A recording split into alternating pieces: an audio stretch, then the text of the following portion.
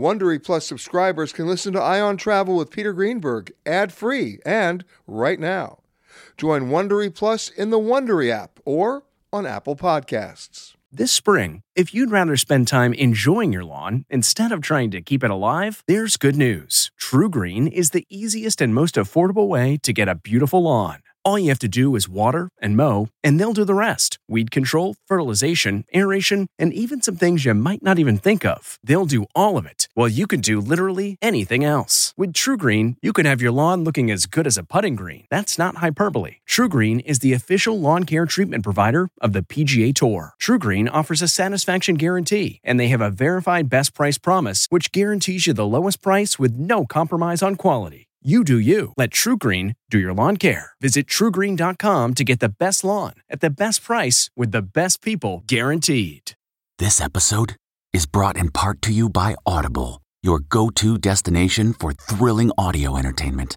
Whether you're looking for a hair-raising experience to enjoy while you're on the move or eager to dive into sinister and shocking tales, Audible has an exclusive collection of thrillers from best-selling authors that will keep you on the edge of your seat. Like James Patterson's first audio-only thriller, The Coldest Case. Experience stories like never before, where every chilling detail is brought to life by captivating sound design. Plus, as an Audible member, choose one title a month to make yours forever. And now, new members can try Audible free for 30 days. Just visit audible.com/WonderyPod or text WonderyPod to 500-500. That's audible.com/WonderyPod or text WonderyPod to 500-500. This is the Ion Travel Podcast with CBS News travel editor Peter Greenberg, presented by Clear. Enroll today at clearme.com/Ion Travel and try Clear at the busiest airports nationwide.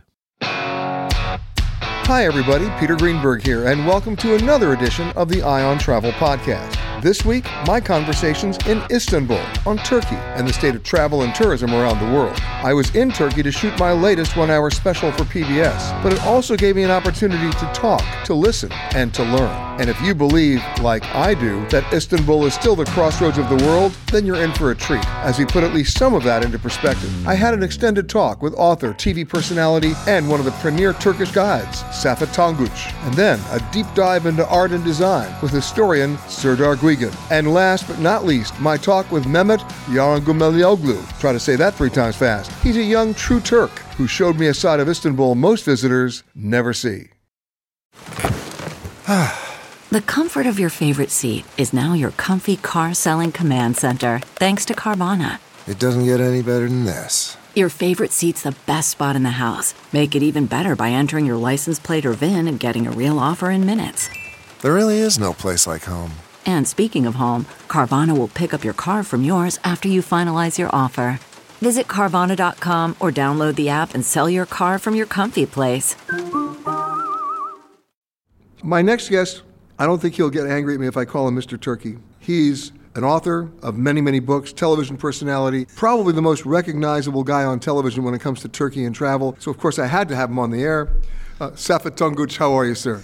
Thank you very much, Peter. I wish I was Miss Turkey, but thanks for this. No, I said you're Mr. Turkey, yes. Not Miss Turkey. Oh, I'm sorry, Mr. Turkey. We always hear about Miss Turkey. No.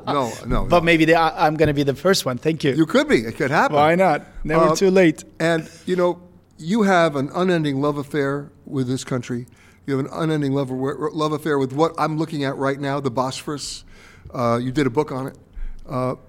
What does, in the year of 2021, in the midst of a pandemic, with countries closing down or at very low capacities, the economic impact being so strong, but Turkey has remained a country that's more or less open to Americans. There's no quarantine yet. There is a 3-day, 72-hour COVID-19 negative test requirement, but there's also that for me to go back to the United States. But it didn't restrict me from coming here. Where do you see Turkey in the next couple of months? Are you turning the corner? Well, actually, I think it's going to be a better season than last year. And last year, we had a lot of Americans, as you said, who came to Turkey, so that I had guests that I toured in Istanbul and also in different parts of Turkey, like in Cappadocia, in Antalya, in Bodrum. And I think more Americans will be interested in Turkey because it seems that there are a lot of countries in Europe which are totally shut down or locked down. In that respect, Turkey will be a target market for them. And also, Turkey is always a surprise for Americans because I've been guiding Americans for the last 35 years. And, they mostly came to Turkey after there are no places left in Europe. So they Turkey said, was the last resort. Exactly. They said, there's this place called Turkey. Let's go and try Turkey this time. And as they came with very little expectations, they were always amazed with the beauty of this country because Turkey is the crossroads of civilizations. This is the place where East meets West. And this is the city which has a history of 8,500 years. And, only Istanbul is the city in the world which was the capital city of three great empires, starting with Roman Empire, then Byzantine, and finally Ottoman. So there's no other city like this. And it's the only city where the sea runs through the city. It's not just a strait. It's like a big sea because you can see cities which are by the river or by the ocean, but literally the sea runs through this city, separating it into two continents as Asia and Europe. So that's why this is the only city that is located on two continents. I think that's, in that respect, we are very lucky, and we will have a lot of guests from United States. And the other thing is, as I know this is radio, but as I'm looking at you right now, I'm looking beyond you to see the Bosphorus. My eyes are always transfixed on the traffic in that water. It's always the big ships and the little ships and the little fishing boats next to, huge tankers. It never ceases to be active. Exactly. You're right, Peter. And in the past, there were 65,000 ships crossing Bosphorus a year because this is the only way out from the Black Sea or only way to the Black Sea. And that's why the biggest wars of the world were fought for the Bosphorus and for the other strait, which we call Dardanelles. So I can tell you that 3,240 years ago, Trojan War was fought for this. And poor Helen was just a figure in that war. The main reason was totally economic. And also the It always is. Yes, it is. And also during the First World War, the Lord of Admiralty of Great Britain, Winston Churchill, chose this as a new theater for the war, and that's why the ships wanted to cross Dardanelles. Fortunately, they could not do that. So in that respect, Dardanelles and Bosphorus are very important straits. And nowadays, every year we've got like 40,000 ships crossing the Bosphorus to go to Black Sea or to bring the oil or other commodities from the Black Sea to the warm waters. That's why it's very important, and I think it will be always very important. And the other thing that most American travelers don't realize, and I try to, every year for Christmas, I try to give my friends, who I think are reasonably intelligent, their Christmas present. You know what it is? An atlas. Because they don't really realize what's out there. And when it comes to Turkey, they have no clue all the countries that Turkey borders. Exactly. Can you name them? Well, first of all, in the west, we've got Greece. Then we've got Bulgaria. To the north, we've got Russia, but we don't have physical borders. It's just to the north of Black Sea.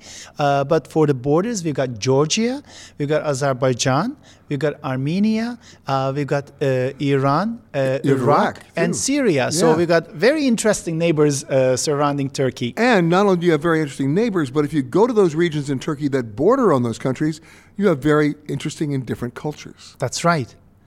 Because, those cultures had impacts on each other. So if you go to Georgian border, the food changes. Then if you go down to Syrian border, many things, including the food and the culture, change. So we've got those incredible kebabs. We have the baklavas. If you go to Gaziantep or Şanlıurfa, you have incredible kebabs. Also in Antioch, in Adana, you can taste them. And you forgot one in Antioch or Antakya, Kanafe. Künefe is one of my favorites, and this is like shredded baklava with melted cheese.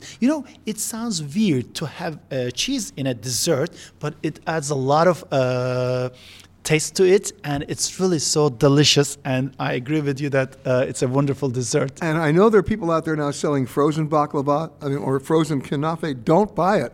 You got to have it hot off the coal. That's right. That's the way how they do it in the marketplace of Antakya, or with its ancient name Antioch, which was one of the most incredible cities of the ancient times. You know, Peter, there were only 4 cities which have been illuminated during the nighttime with the torches. One was Antioch, the other one was Rome, and there was Alexandria and also Ephesus. And we're very lucky that 2 of them are in Turkey. And it's also very interesting that in Antioch, there is this unbelievable hotel. When they were building the hotel, underneath they have found incredible mosaics. Even they have found the biggest single mosaic of the world, which is almost 10,000 square foot. I was just there. I met with the owner.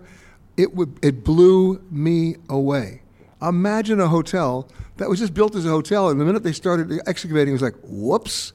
And then they realized what they had, and 9 years later, they were finally able to finish the hotel on the condition that they built it over the discovery that they found. Exactly. They built it upside down so that you can still see the mosaics underneath. And I was the very first TV person who made a show about the hotel. And then I also did a live broadcast on my Instagram account, Saffet Emre Tonguc, and more than 2 million people watched it in my IGTV because it's such a unique place. I have something to reveal to you. That's how I discovered it. I saw your thing. Really? Absolutely. And I said, when we go to do our 1-hour special on Turkey, which is why I'm here for PBS, we have to go to Antakya. And everybody looked at me like, well, is it going to be safe? It's near the Syrian border. I said, we're going. And it was amazing. The museum itself was amazing. Yes. The museum hotel was amazing. And the kunafe was amazing. Kunafe. And, you know, in general, the food in Antioch is wonderful. It is. And Antioch is also very important for Christianity because it was the city where the Christians have named themselves the believers of Christ, which means Christians, for the first time in the whole history. Well, I snuck into that little bitty church in the hill. Yes, exactly. St. Peter's Church. And, you know, it's in a cave because, you know, all the old churches of St. Peter have been built on top of a cave, and this is one of the earliest examples, and according to many sources, it's the first church of Christianity. But you know, when you go to Tarsus, which is very close to Antioch, Tarsus is the birthplace for St.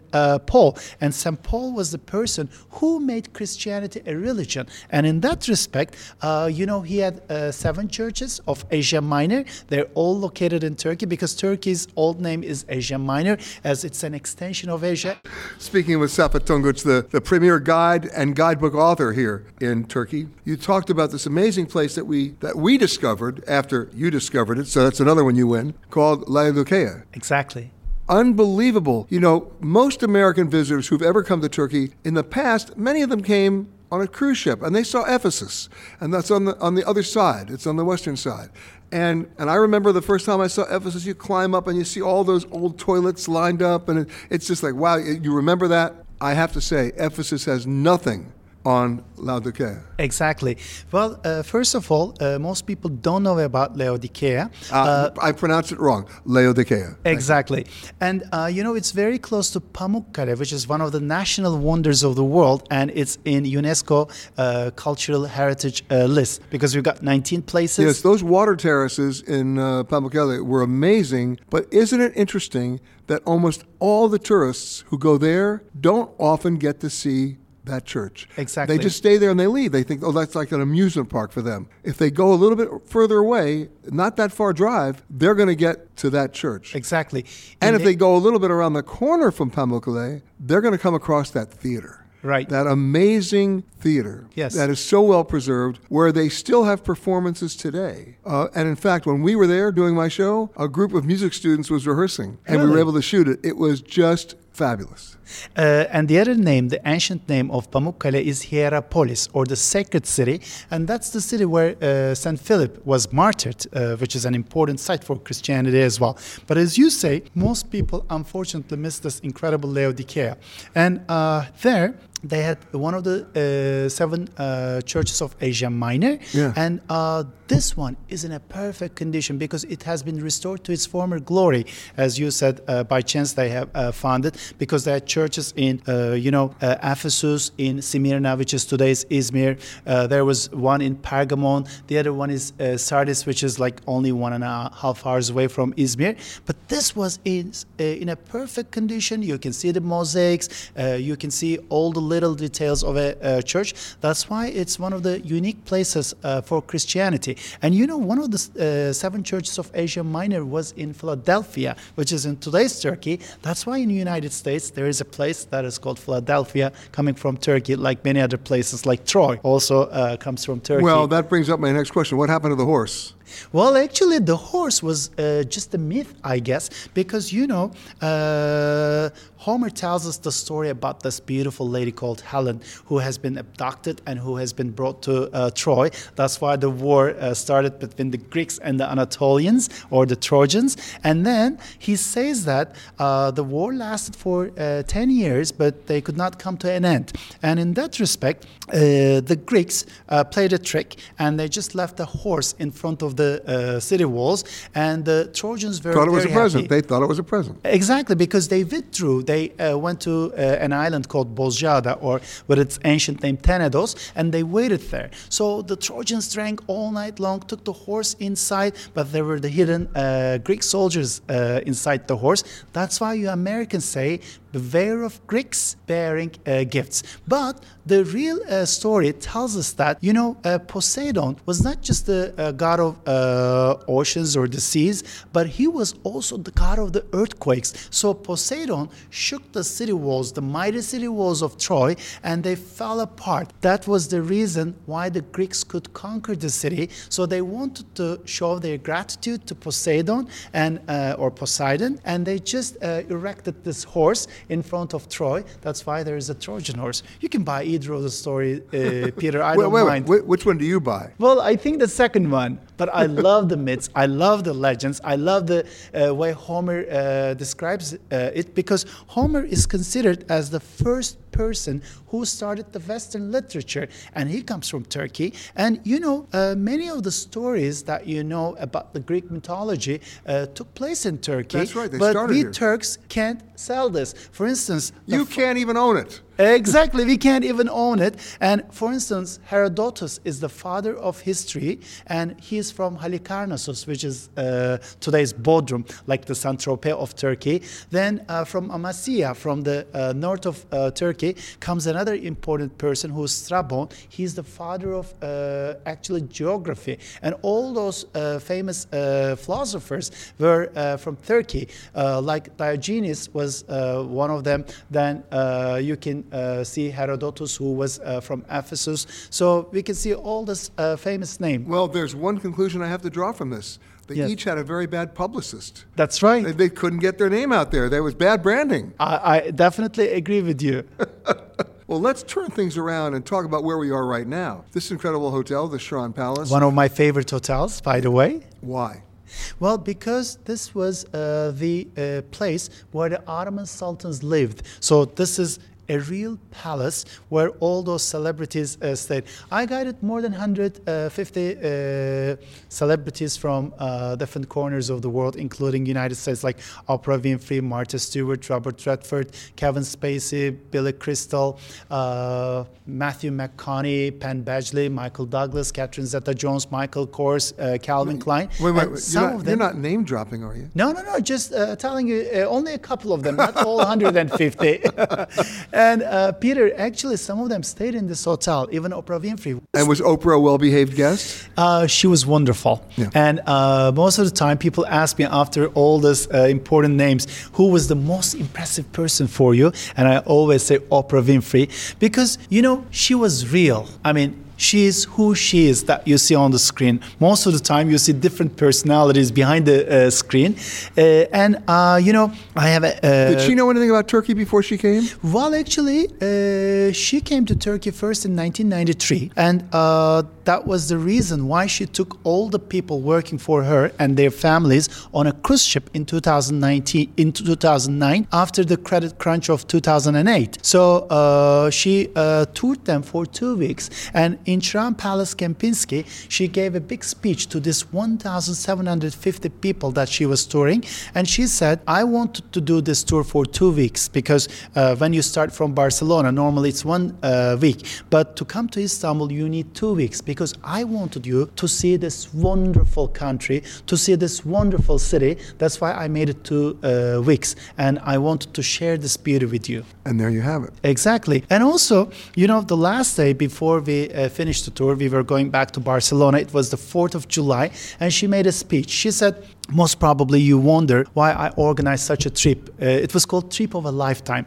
for you. I'll tell you the reason. I come from a poor family, and we didn't have enough food when we were kids. And when I had my first chocolate, it was at a late age. And I loved the taste of chocolate, but I thought to myself, if I have the chance to eat chocolate again, I have to share it with my cousin, because life is good when you share it. So in that respect, I wanted to share this experience with you. And if you loved it, don't send me letters, because I don't have time to read 1,750 letters. But if you're happy, I want to see it in your eyes. So if there's happiness in your eyes, that's the biggest thanks letter for me. And then she gave each of them a Pontiac. No, exactly. No. Okay. In Istanbul, you've got the Asian side, the European side. Most people come to the European side. Not everybody gets over to the Asian side. You know, they don't go to the Katakoy market. They don't go, or take the ferry from there over to Princess Island, right? That's just for locals. But what a surprise Princess Island is. Exactly. And I really feel pity for the tourists who only come to the historic peninsula because they think that it's Istanbul. Actually, Istanbul is such a big city. Istanbul is bigger than the population of a lot of countries. Like 130 countries have smaller populations in the world than Istanbul. So I tell them, please do the cheapest and shortest intercontinental trip of your life, because to go to Asia from the European side is only 10 minutes, and it takes you there in 10 minutes and less than $1. And go and see Kadıköy Market, which is a wonderful place. And also Princess Islands are amazing because no traffic is allowed on the traffic islands. No cars. They used to have horses and yes. carriages, but there were some animal rights issues, and they finally got smart, and they're exactly. gone. And now, if you really desperately need to get around, there's some electric carts, but most of the time, you're walking. Yes, and it's wonderful to walk around or to ride a bike. There are all those old Ottoman houses yes. made out of wood. Yep. It's very stylish, so it's one of the best places. But most of the time, you know, the name sounds very romantic, Princess Islands, but it has got a sad story behind it. The reason is, you know, during the Byzantine times, the princes who were a threat to the emperors were blinded, and they were sent as slaves to those islands. That's why it's named Princess Islands. And if you go to the biggest of the Princess Islands and you walk all the way to the top, which is quite a walk, yes, you come up on this unbelievably old church. Greek Orthodox church. Yes, that's and a monastery. Yes, actually, that's St. George, yeah. and St. George is a very important figure of Christianity. And no surprise, he was also born in Turkey, and he was born in Cappadocia. And even they took a cross, an icon of St. George from Cappadocia. They took it to a neighboring country, and that's why it's called Georgia.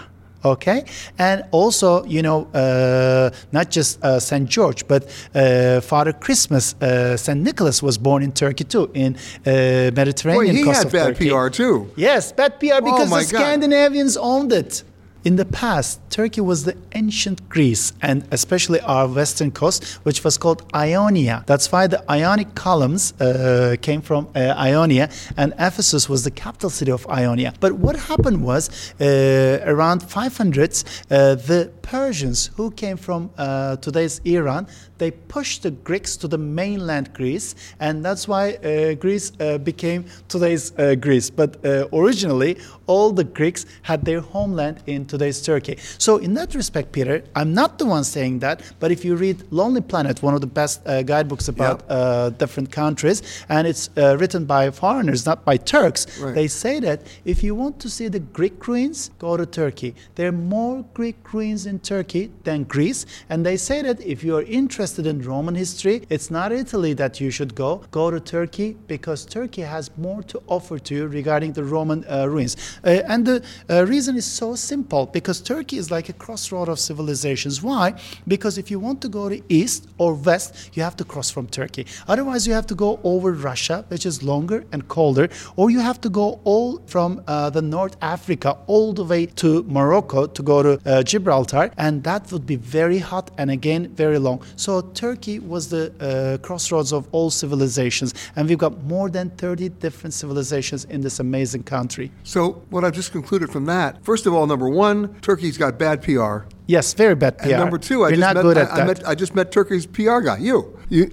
Thank you. I mean, I love this country, Peter. I love this city, and I feel like an ambassador for this country and for Istanbul because I spent my childhood in one of the most beautiful places in Bosphorus that is called Kandilli. It's the smallest town in Istanbul. You know, in this city there are more than 16 million people, but in Kandilli only 2,000 privileged people live, and I was one of them. And you know, I was doing an intercontinental trip every day because my school was next to Turan Palace Kempinski, and I was coming from Asia, so I was an Asian boy, and then I was becoming European for the daytime, and then I was going back to Asia. This was such an incredible thing for me. So you weren't conflicted or anything? Right.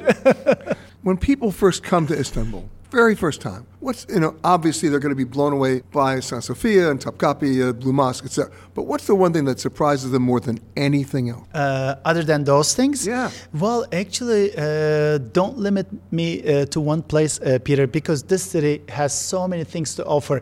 I've written 12 books about Istanbul, and one of them is the most concise book, which is called Istanbul, the Ultimate Guide. If you walk around with this guide, you need 100 days to discover this city, which means literally more than 3 months. But there are a lot of hidden gems, like Fener and Balat are wonderful districts of Istanbul. And, you know, it's like Florence, but in Florence, you just see the Catholic churches. But in Fener and Balat, you see the center for the Greek Orthodox Church, the Patriarch's Church. And then you see the Armenian churches.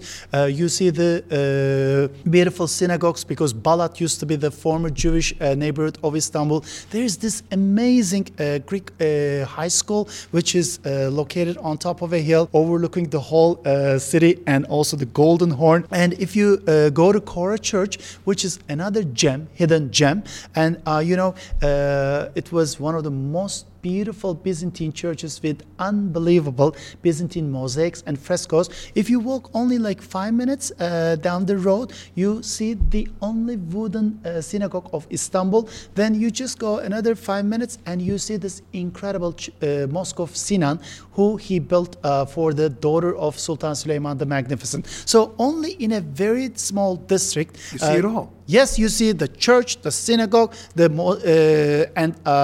mosque, all the best examples. And does everybody get along? Yes, definitely. I love it. Yes. Very ecumenical. I love it. Yes, and I think that's the surprising thing about Istanbul. Istanbul is very welcoming, especially the Turkish hospitality is so important. But unfortunately, there are a lot of ignorant people who have just the prejudices and who don't know how beautiful this city is. Well, you do. Exactly, and I'm ready to show them this beautiful city.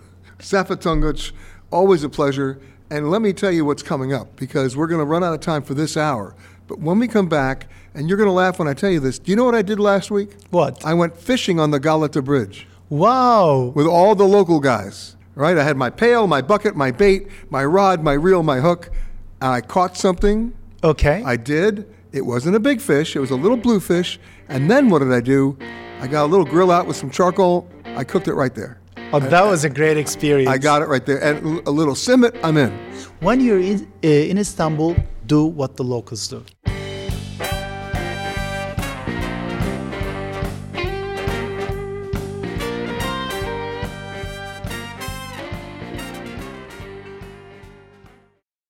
Worried about letting someone else pick out the perfect avocado for your perfect impress them on the third date guacamole? Well, good thing Instacart shoppers are as picky as you are. They find ripe avocados like it's their guac on the line. They are milk expiration date detectives. They bag eggs like the 12 precious pieces of cargo they are. So let Instacart shoppers overthink your groceries so that you can overthink what you'll wear on that third date. Download the Instacart app today to get free delivery on your first 3 orders, while supplies last. Minimum $10 per order. Additional terms apply. I was staying at the Shiran Palace, not only a hotel, but an authentic Ottoman palace dating back to the 17th century. The sultans lived here, they partied here, wars were declared here, peace treaties signed. Palace was later burned to the ground and then rebuilt from the ashes. And yes, it's also a hotel. My conversation with art historian and design expert Serdar Gulgun on the legacy the sultans left us. As I've said earlier, you can't discuss this hotel without discussing not just the history of the hotel, but the history of a culture, of a people, of a country. And joining me now, who knows all about that, historian Serdar Gulgun. How are you, sir? Thank you very much. How are you? I'm good. You know, in talking with you leading up to our talk today, I'm learning so much about the evolution of terminology, the evolution of names, and this all comes from the lifestyle of the Ottomans. Yes, because the lifestyle reflected a very big world empire, which was extremely important at the time. It was quite dominant, so it was the source or inspiration for many things, including the name of this hotel. Exactly. What does Shiran mean? Shiran means candlelight or light, but more than that, in this context, it means, we have a period in our history which was called tulip era. Like the flower itself, and the birthplace of the tulip was Turkey. The Netherlands. Not the Netherlands, I'm afraid. So, in the 16th century, the Austrian ambassador Gislen Büsbeck came to Istanbul and brought the first tulip bulbs to Low Countries, to Holland. And in his letters, he wrote a very important book called Turkish Letters. And in Turkish letters, he used to describe this flower, which was found in Turkey, like a kind of a flower which looks like a turban. And for turban, he used to write tulpan. And the word tulip comes from that. And then tulip era in the early 18th century, for almost 20 years, was a period of quite wealthy for the Ottoman Empire, which was, the sultans, instead of becoming the warriors, they became like Renaissance men, writing, reading. It was all about the lifestyle. And Chiran's palaces gardens, which means Chiran gardens, which means the light and candle gardens, was the scene during the tulip era of this kind of gatherings and parties. So let me ask you a question. The more tulips you had, the wealthier you were? Of course, because, tulip at some point became like a commodity, as you know. It has been, like gold or coins. It has been always tulip bulbs auctioned, sold. So, and it was a very big prestige to have tulip gardens. And if you wanted more prestige, you needed turtles in these tulip gardens. Turtles? Yes, of course, turtles, because the Sultan himself, he used to have in the palace turtle trainers. It was a special title. You had turtle trainers, and as you know, it's not easy to train a turtle. You have to be very patient, very sophisticated, and very rich to train a turtle. So if you can train your turtle... By the way, this is the first time I've ever heard of a turtle trainer. Yes. I just want to go on record. Go ahead.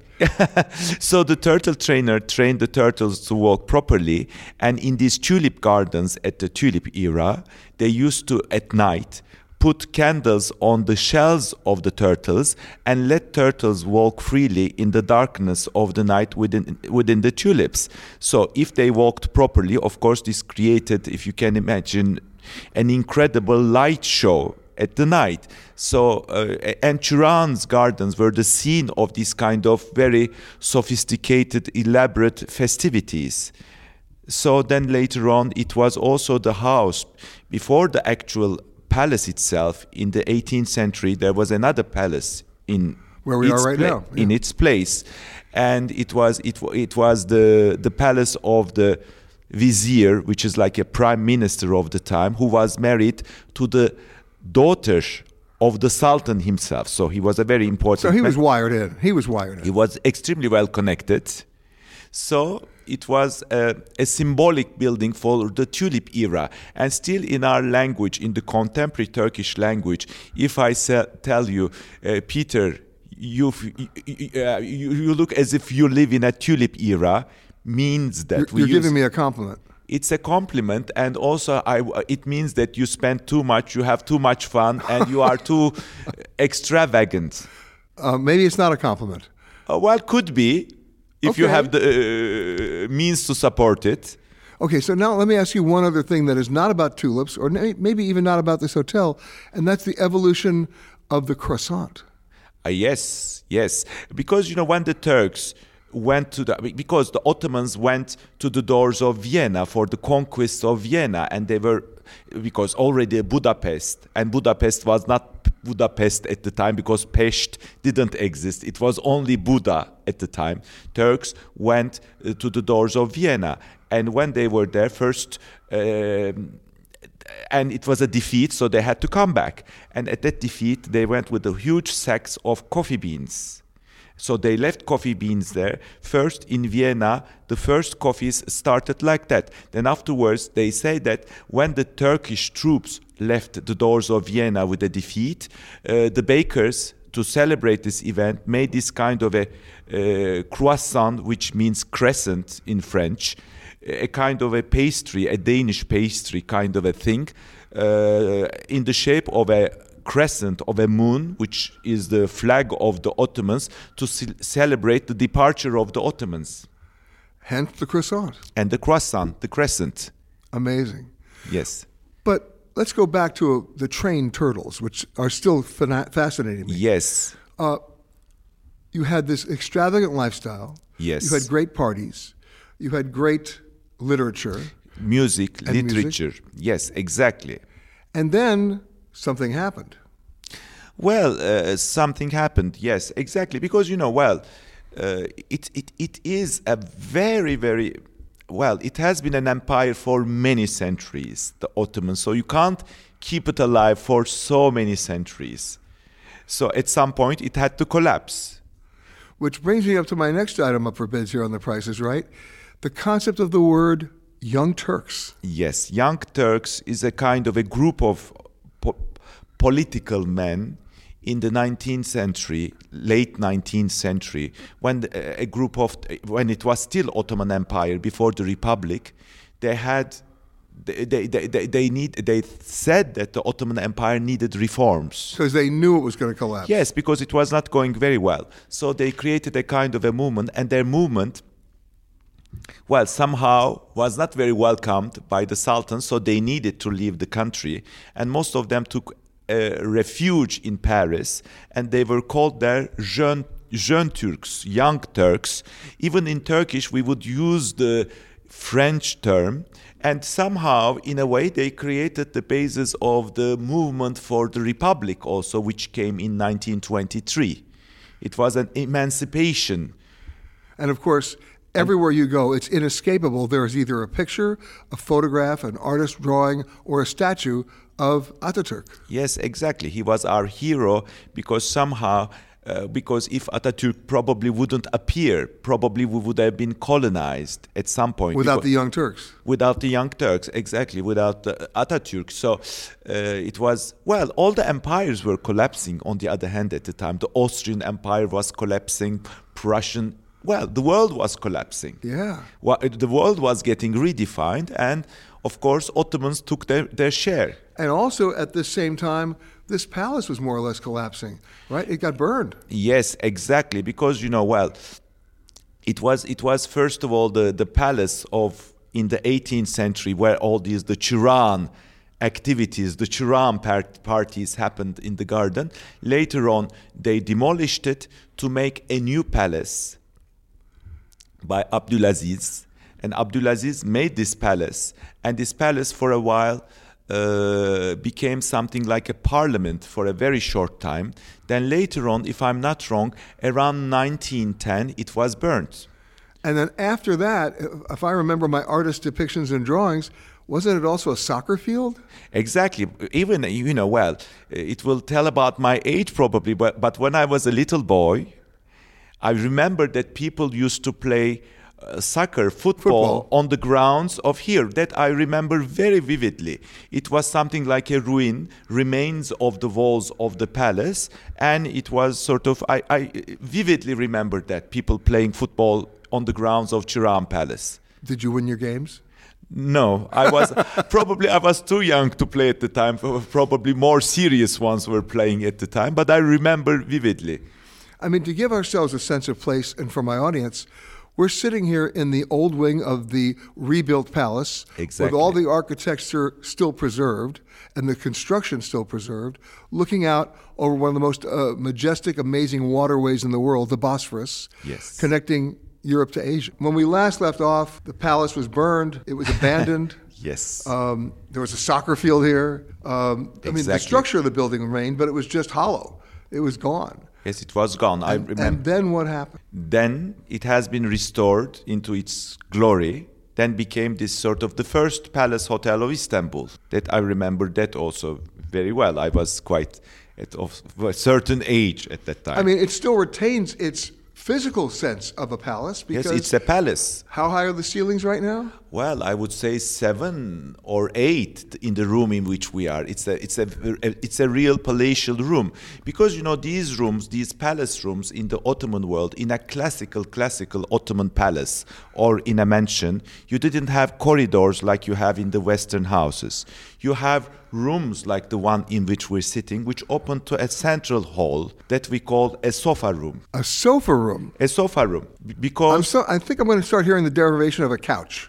Yes, you are completely right, because the first travelers in the 18th century, or maybe earlier, when they started to come to Istanbul, if they were lucky, they were entertained, if they were important ambassadors and etc. in this kind of palaces like Turan. And when they came into these rooms opening to these central halls that we Turks, still we call it a sofa room. For us, sofa is the name of this central hall, the room itself. But since the sofa rooms are full of low settees that we would call Turks divans, the first travelers, they took the name of this furniture after the name of the room itself, and for the divan, they put the name sofa. Now we know. Yes. And if you look around this hotel, especially in the old wing here, it's not just central rooms and little rooms, it's chandelier after chandelier after chandelier. Every wall is a piece of art. Exactly, because in a classical Ottoman interior compared, of course, this one is a 19th century palace. In the 19th century palace, gradually European influences started to come in, but still you have the basic Ottoman ideas which made this palace. For example, you see that all our walls and all our ceilings in this palace are completely decorated. So the reason for that, first, we didn't have the tradition of hanging paintings on the walls like in the West. So for not to keep our walls empty, we had this sort of stenciled or fresco paintings on the walls and ceilings. And another element, we didn't have the big tradition of furnitures like in the West. In a classical Ottoman house, a room was made more with divans and ottomans. Another word. Another one. I have a few of those. Thank you. Yes. So that's why, since the furniture was quite simple, the richness of the interior had to come from the walls and from the ceiling itself. The rest was quite subdued and plain, but again decorated with oriental carpets and oriental embroideries as cushions. For example, an Ottoman sultan perhaps didn't have a four-poster bed like in the West, like a Westerner king, but instead of, perhaps he had such a quilt facing which embroidered with pearls and corals that would worth 10 four-poster bed. So this is completely another way of looking to an interior which is made with layers and layers. It's a very, very layered interior perception that you see plenty of patterns and colors blend in together to give this magnificence. And the good thing about this, usually, when you have too many layers and too many colors, somehow it tends to become, how can I put it, too much. A conspicuous display of wealth. But here somehow it doesn't feel like this. This was the big strength of the Ottoman design. With many layers, more becomes less. Until you start peeling them back. Yes, but somehow they blend into a great harmony because it's a know-how of centuries which has been refined and refined and refined. Because the idea of an Ottoman artist, completely opposite to the Western artist, an idea of a Western artist is to create something new. That's why period after period comes. Baroque, Rococo, Art Nouveau, Art Deco, etc. But in the Ottoman world, the idea of an artist is not to create a new fashion, but to perfection what they have in their hand.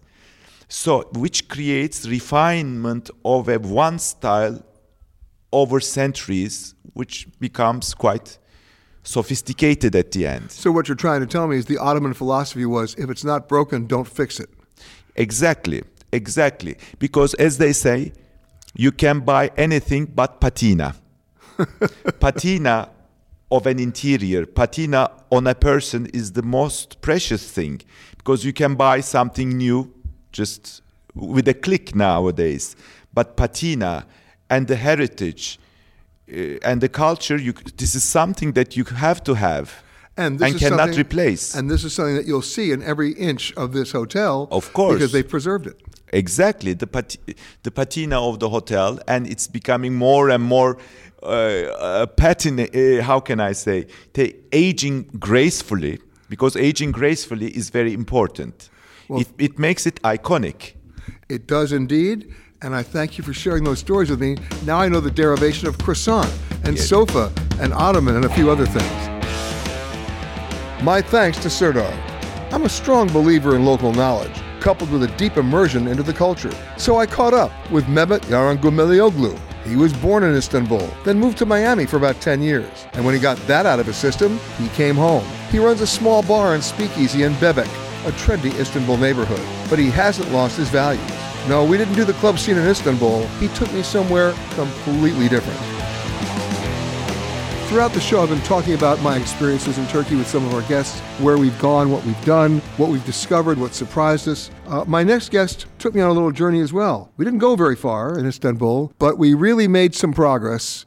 We actually went fishing on the Galata Bridge. Now, for those of you who don't know, there are a lot of bridges in Istanbul, but this is a bridge that local fishermen, and I'm not talking like a couple of guys with a rod and a reel, I'm talking about 300 to 400 guys at a given time, go out there with their buckets of bait and their pails and their fish and their rods, and they actually go catch fish. Now, in America, maybe we do it as a hobby. Here, they do it for a living. They eat the fish they catch. And my friend, Memo, here it comes, Yaron Gamaliolo. Perfect. Did I get it? Yep, you got it. He's born and raised in Turkey, lived in the States for 10 years, came back, and now runs a cool little speakeasy called Kaya in the Bebek district, which we can talk about. But it was your idea when I said, show me something that's not in the tourist books, show me something that's not in the brochures. You said, let's go fishing on the Galata Bridge, and we did. As you say, it's not only about business to these people, it's a part of living. So you could be a security guy during the day, and you could just finish your work and come to Galata Bridge and catch your fish and take it to your family to eat that day. But people do this every single day, rain or shine. Exactly, and it's been present since the start of civilizations in Istanbul. And by the way, this wasn't like the only time there's been a bridge in Galata. No, it's actually the 5th bridge in Galata. The first bridge was built in the Golden Horn, not in the same place as Galata Bridge today, but it was up north by the river. It was built in the 6th century by the Romans. It was the first bridge in that Golden Horn. And then after that, I think it was 1453 when Ottomans were taking over, they called it the second bridge, where Mehmet the Conqueror II, he put ships next to each other so that the troops It was a could floating cross. bridge. It was a floating bridge, but yeah. it was just ships, just tied to each other. And then after Mehmet, I think it was 30 years later, Bayezid II said, why don't we build a bridge here, actual bridge, so that we can actually connect two parts of let's say, when Ottomans took over, it became the Topkapı Palace, or the historic peninsula, we call it, became more of the traditional and conservative part of Istanbul. But there was a lot of other religions and other cultures living in Istanbul at the time, and they were located in Taksim area, Harbiye area. So that bridge, the idea was to connect both sides of Istanbul. To this day that I tell you, that's where East meets West for the city, and they were trying to connect the East, the West, and the cultures and the But then even Leonardo da Vinci gets involved? Yeah, I think the first design was built by Leonardo da Vinci, and they didn't... It's let's call it speculation. It's not decided yet, but either the Sultan didn't like it or Italy didn't allow for Leonardo to come to Turkey and build a bridge. So that never happened. But there was a design for it, actual design, which was built in Norway in 2001, I think. They built the same exact design. That Leonardo da Vinci did. The most amazing thing about Leonardo da Vinci, every time they do an exhibit of his engineering drawings, you realize this guy probably was the most brilliant guy who ever lived, because he developed a helicopter. He just didn't know it. He developed architectural things that are still being used today, but didn't know it, right?